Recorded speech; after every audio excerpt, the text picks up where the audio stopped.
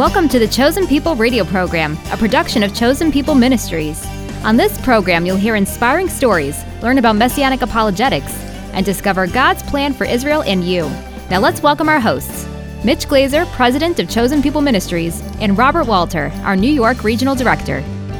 Shalom, friends, and welcome to the Chosen People radio program. I'm so glad you can join us, and we're going to continue in our series on Jewish objections to Jesus and our faith in him as Messiah. There are probably a lot more than 12, so there's more than a dirty dozen, I can promise you that. But we're going to touch on a few more in this hour. We're going to do two of the objections, and hopefully these will help you in your witness to your Jewish friends and family. Helping our Jewish friends get over these stumbling blocks is really important. We need to pray. We need the power of the Holy Spirit. We need his wisdom in the midst of conversation. But we shouldn't shy away from handling these objections because there are some pretty good answers to them. But I want to remind you once again that what's important is not just what you say, but the expression on your face and the way you say it. And so the message sometimes is the medium. So you are sometimes the message. So remember, don't be argumentative. Don't get offended. Don't let a Jewish person make you feel like it's impossible to respond to them. Even if the Jewish person is not eager to hear what you have to say, if you do it nicely, gently, and sensitively, I think that a Jewish person can respond to these. And some of these are emotional and volatile types of objections. And we'll be getting to one of those in just a moment. With me is my co-host, Bobby Walter, who leads the work of Chosen People Ministries in New York City. Welcome, Bobby. Yes. Shalom, Mitch, and shalom to all of our listeners. As always, we're, again, grateful that you're joining us. And Mitch, you're right. We are going to be touching on these two particular objections. And the first one that we're going to look at is really heavy. This is a very heavy topic. So I just want to kick it to you, right? So with this particular objection. Yeah. Wow. Yeah. What did I do? Anyway. Oh, well. Well, I guess by God's grace, it was overcome in my soul. So I guess I get to speak to it. So yes. Yeah, I think that's why it's probably most appropriate for you to field this particular objection. So this is the objection, okay? A Jewish person may say that they cannot believe in Jesus because there has been over 1,500 years of violence against the Jewish people at the hands of Christians or Christian institutions, which would include the Holocaust in the views of Jewish people and other horrific atrocities over the years. Yes. Well, thanks for that easy question, Bobby. So we can work our way backwards, maybe.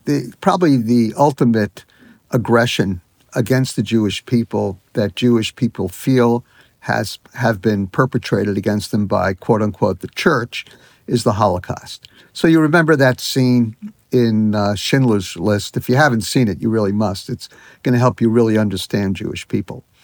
And Spielberg's father himself was actually a Holocaust survivor. And there's this one scene with the German officers sitting around the Christmas tree, opening presents, and it's all sparkly and light, and it's really a beautiful tree and a beautiful blonde family, and this Nazi officer who was in charge of the prison camp. Of course, the next day, you see the Nazi officer shouting and screaming at Jewish people and punishing Jewish people simply because they were Jewish, and some Jewish people eventually were executed. And so how do you put those two together? A warm Christmas scene with the same person who's the head of the family as the officer in charge of a Nazi concentration camp. How do you put those two together? Well, you can't. You can't put it together. But unfortunately, in the minds of Jewish people who might not know any better, they are very much put together. The honest truth is there's been a lot of Jewish blood spilled in the name of Jesus by what I would call violent and ungodly men and women who have simply not represented the real Messiah in a real way. They were inauthentic Christians. The most common reason for this is allegedly theological, that the Jewish people rejected Jesus, that they broke his laws, that they broke his covenants. And a lot of these quote-unquote Christians would say, look at what the Jewish people have done, they deserve it. But in reality, if you trace the history of anti-Semitism through the ages, you will see that underlying these theological objections was the pure and simple fact that these people just hated Jews. Why they hated Jews, we're not sure. We think that there's a cosmic element to it, Bobby, that when God chose the Jewish people, chose Father Abraham in Genesis 12, that the Jewish people made an enemy in the devil. And the devil was going to try and prevent what God called the Jewish people to do, to be a blessing to the world throughout the ages. And he would use false Christians to do his bidding. And so I'm not giving everybody a pass because they can say the devil made me do it. But I do think that the devil had a strategic plan to destroy the Jewish people. He tried to prevent Jesus, the Messiah, from coming the first time. He tried to destroy the Jewish people so that there never would have been a prophetic word written. And he used the Gentile nations of Babylon and Persia and other nations to try and destroy the Jewish people. And then we see in the New Testament that the day is coming when Jewish people will turn to Jesus and Jesus will return. Romans 11:25, Matthew 23:37 through 39, Zechariah 12:10. It's clear that God still has a purpose for the Jewish people. And so the devil is still trying to destroy the Jewish people. And so how do you answer this? Well, I think you just need to embody the love of Jesus in your heart and soul and become a good friend to a Jewish person, because light shines brightly in a dark place. And it's already pretty dark in terms of Jewish understanding of Christianity. And so if you are a bright light of love, of friendship to a Jewish person, then they are going to be struck with a different anomaly, with a different kind of disparity. You know, if Christianity doesn't like the Jewish people, and here's a Christian, and they seem to be fervent in their faith, and they seem to love Jewish people and love Israel, then maybe there's something going on here that I don't understand. And so I would encourage you that the best counter to this argument is to be a loving light to your Jewish friends and family, and to maybe even apologize for what was done in the name of Jesus, even though you didn't do it. And tell them straight, I didn't do it. I think it's horrible, but I just want to say I'm sorry that this happened to you and to your people. That's not the way Jesus is. And then you might encourage them to read the Sermon on the Mount. I find that the Sermon on the Mount is the best counter to believing that there's something wrong with Jesus, or that Jesus is unkind or mean, or hates the Jewish people, in fact. I mean, of course, we know Jesus is Jewish, but the Sermon on the Mount is one of the best places to show the ethics and the love of Jesus. And for me, it happened that way. When I read the Sermon on the Mount, I said to myself, how could this be the same faith of those who murdered Jewish people?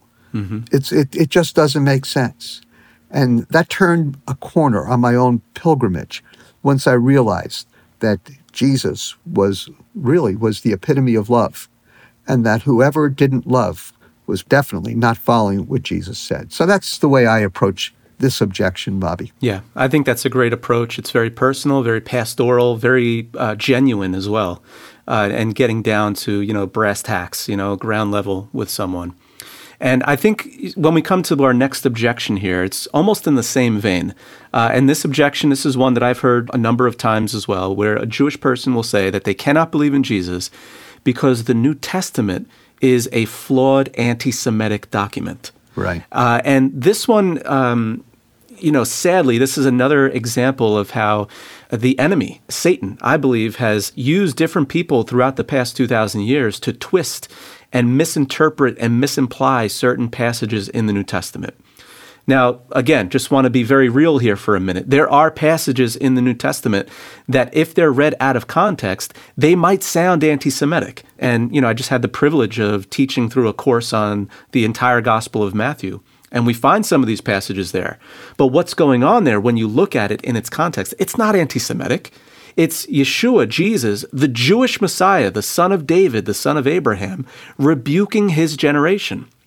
speaking very strongly to his particular generation because his generation was not fully grasping and recognizing who was in their midst, that the Messiah had come.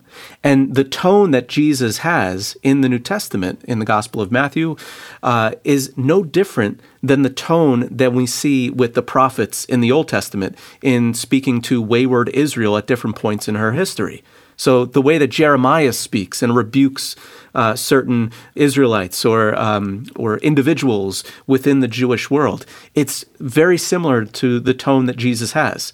So the New Testament is not anti-Semitic. It is, again, like we mentioned last week, it's a continuation of these promises and this plan that God has for all creation, including Israel, including Israel's ongoing role and purpose and place in God's plan. So when we come to the New Testament, we see that Yeshua himself taught that salvation is from the Jews, John 4:22. We see Paul mention how the Jewish people are loved by God on account of the patriarchs, that they have not been cast off or cast aside, but that God does have a plan and purpose, and that where things are heading in the unfolding of God's overarching kingdom plan is to a place when Jesus returns and Israel, the Jewish people as a nation, accept by faith that Jesus is indeed the Messiah, and they receive this national rebirth and spiritual restoration that takes place. Right. There's no doubt that Jesus is not an anti-Semite. He's Jewish. See, the problem in part there, Bobby, is because some Jewish people view Jesus as a quote-unquote convert, as a Christian who crossed the line, even though there was no Christianity, obviously, before that time. But they take away Jesus' Jewishness and therefore believe that the way he's talking to the Jewish people reflects Christian attitudes to the Jewish people. And so, again, the best way to get over this is to patiently love your Jewish friend and to maybe point to them some of the verses in the New Testament that you shared to show that God's ongoing plan with the Jewish people is still intact, and that God loves the Jewish people, and that those who do not love the Jewish people and treat them with respect are in deep trouble. Can I quote Genesis 12:3? I'll bless those who bless thee, and curse those who curse thee. And through you all the families of the earth will be blessed. And so we all want to be on the side of blessing. So let's make sure that we bless our Jewish friends and show them the love that Jesus gives us for the Jewish people. And let's make sure that we point out that those who actually did evil things to the Jewish people will face a Jewish judge. Chosen People Ministries exists to pray for, evangelize, disciple, and serve Jewish people all across the world. And we also want to help equip fellow believers to do the same. Our mission was founded in 1894 by Rabbi Leopold Cohn, and we have a zeal to share the knowledge of Yeshua, Jesus the Messiah, with God's chosen people. If you'd like to help us do the same, we invite you to go online and learn more. You'll find us at chosenpeople.com/radio. And then be sure to take some time to explore our website and discover how you can get involved. We have short-term or long-term ministry opportunities, internships, and even prayer and volunteer opportunities. So no matter what you're looking for, there's bound to be something for everyone. Learn more today at chosenpeople.com/radio. Welcome back. You're listening to The Chosen People. And right now we're going to hear from Dave Brodsky, a Jewish man who grew up in a highly educated home. And Dave saw the Christian claims about Jesus as nothing more than what he had read in his mythology books, until Jesus revealed himself in a supernatural way. To be or not to be, that is the question. That's really a question of should I live or should I die? I just realized that life hurt. And the more that life hurt, the more I thought, there is something that can stop this pain, and that is death. My dad is a professor of physics at Stanford University, so education was so important to our family. And as a result, I grew up reading all the time. One of the things I loved to read was Greek mythology. And if you read enough of this Greek mythology, you see that it's these gods like Zeus who see these earth women that they're attracted to, and they have children with them. All the great heroes of Greek mythology, Hercules and Perseus and Theseus, they're all these half man, half gods. Honestly, that's kind of the way Jesus came across to me. There's this God, and he finds this Mary, and it's they have a child, and it's Jesus, the Son of God. It just came across as very not monotheistic and not Jewish at all. My grandfather exchanged letters with his family in Austria back and forth until one day the letters stopped. And it was at that point that he knew that his family had been interned in concentration camps and that he would never see them again. Because of that experience, it was so important for me and for all my family to understand who we were as Jewish people. I grew up in the synagogue. I studied to read the Torah, and I ended up reading every week after my bar mitzvah. It influenced everything about how I grew up. My bubby, my grandmother, she was an amazing, loving woman, and you just knew her love when you were around her, and everybody loved her too. And one day when I was 10, she was hit by a car and killed. And it was as if life stopped. We didn't know what made sense anymore. We didn't know what was supposed to happen in the world because she was dead, and we buried her. And she went ashes to ashes, dust to dust, and I thought, the worms get her now? Is there anything else? What else is there? It was so overwhelming, and it just took me to a very dark place, and I felt so empty. I began to get really depressed, and I began to spiral down further and further. Over time, during that struggle, it just got harder and harder for me to go on living. And one night I went for a walk, and I decided, when I get home, I'm going to end my life. I don't want to fight this pain anymore. I was on my way home, almost to my house, when I saw a friend of mine had parked her car across the street. And as I got to my driveway, I realized it was my friend Kim. Out of the blue, she was at my house waiting for me. I had no idea why.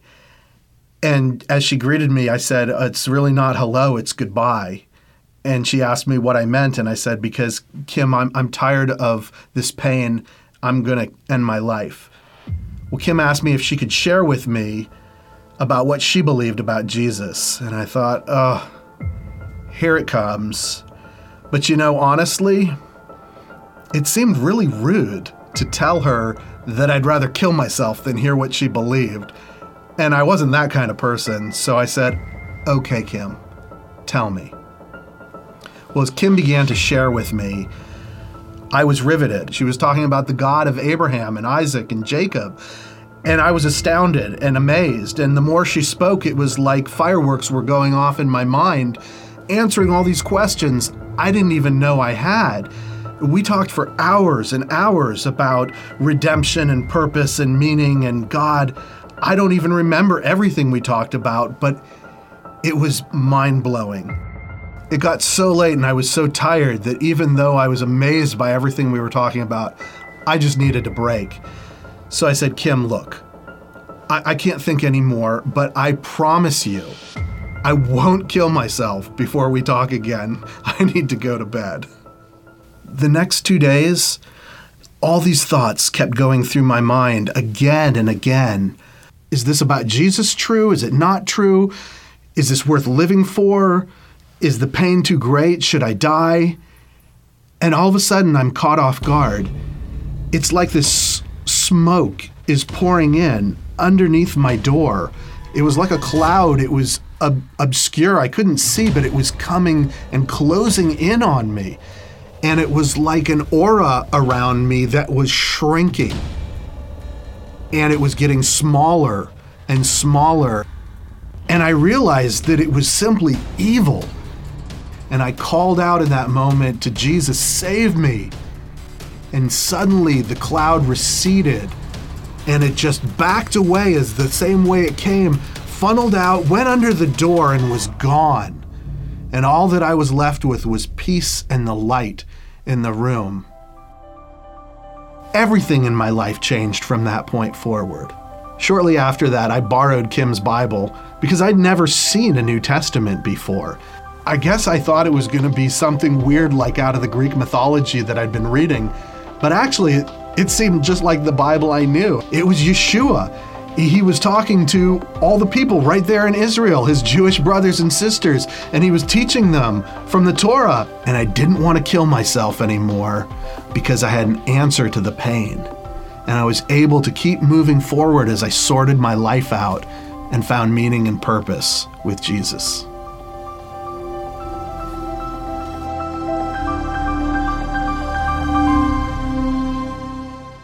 God's desire is for none to perish, but for all to come to repentance and receive eternal life. And we get to be part of that story of redemption. What an incredible privilege. But his plan also comes with a built-in priority. So what is his priority? Isaiah 62 verse 1 says, God told Isaiah to not keep quiet until Jerusalem's salvation goes forth like a torch that is burning. Jesus expressed the same urgency with his mandate to the disciples. You shall be my witnesses in Jerusalem and even to the remotest parts of the earth. The Apostle Paul also emphasized the importance of reaching God's chosen people, the Jewish people, for Jesus, when he wrote, For I am not ashamed of the gospel, for it is the power of God for salvation to everyone who believes, to the Jew first, and also to the Greek. Paul lived out Romans 1:16 by going to the Jewish people first, no matter where he preached throughout Asia Minor. Paul alluded to God's promises to Abraham, our forefather, in Genesis 12:3, and also predicted that Israel's salvation would create a great blessing for all the nations of the world. For he wrote, if their rejection is the reconciliation of the world, what will their acceptance be but life from the dead? Romans 11:15. Paul believed that the Jewish people's salvation was the key to the fulfillment of Messiah's kingdom and his reign on earth. And as believers, this is our deepest desire and our great expectation, our great hope. We want to see Jesus return.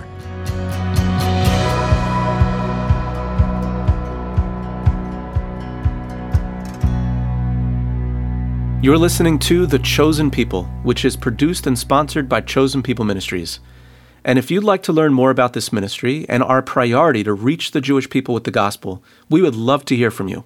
Just visit us online at chosenpeople.com/radio.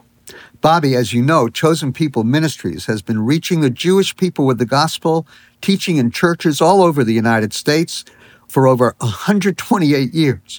And we would love to share these amazing presentations with our listening family and your local churches. So please get in touch with us today. You can go to our website, leave us a message saying, please come to our church, and then have a word with your pastor and say, I asked Chosen People to reach out to us and to be able to come to our church, or you can have your pastor reach out directly to us.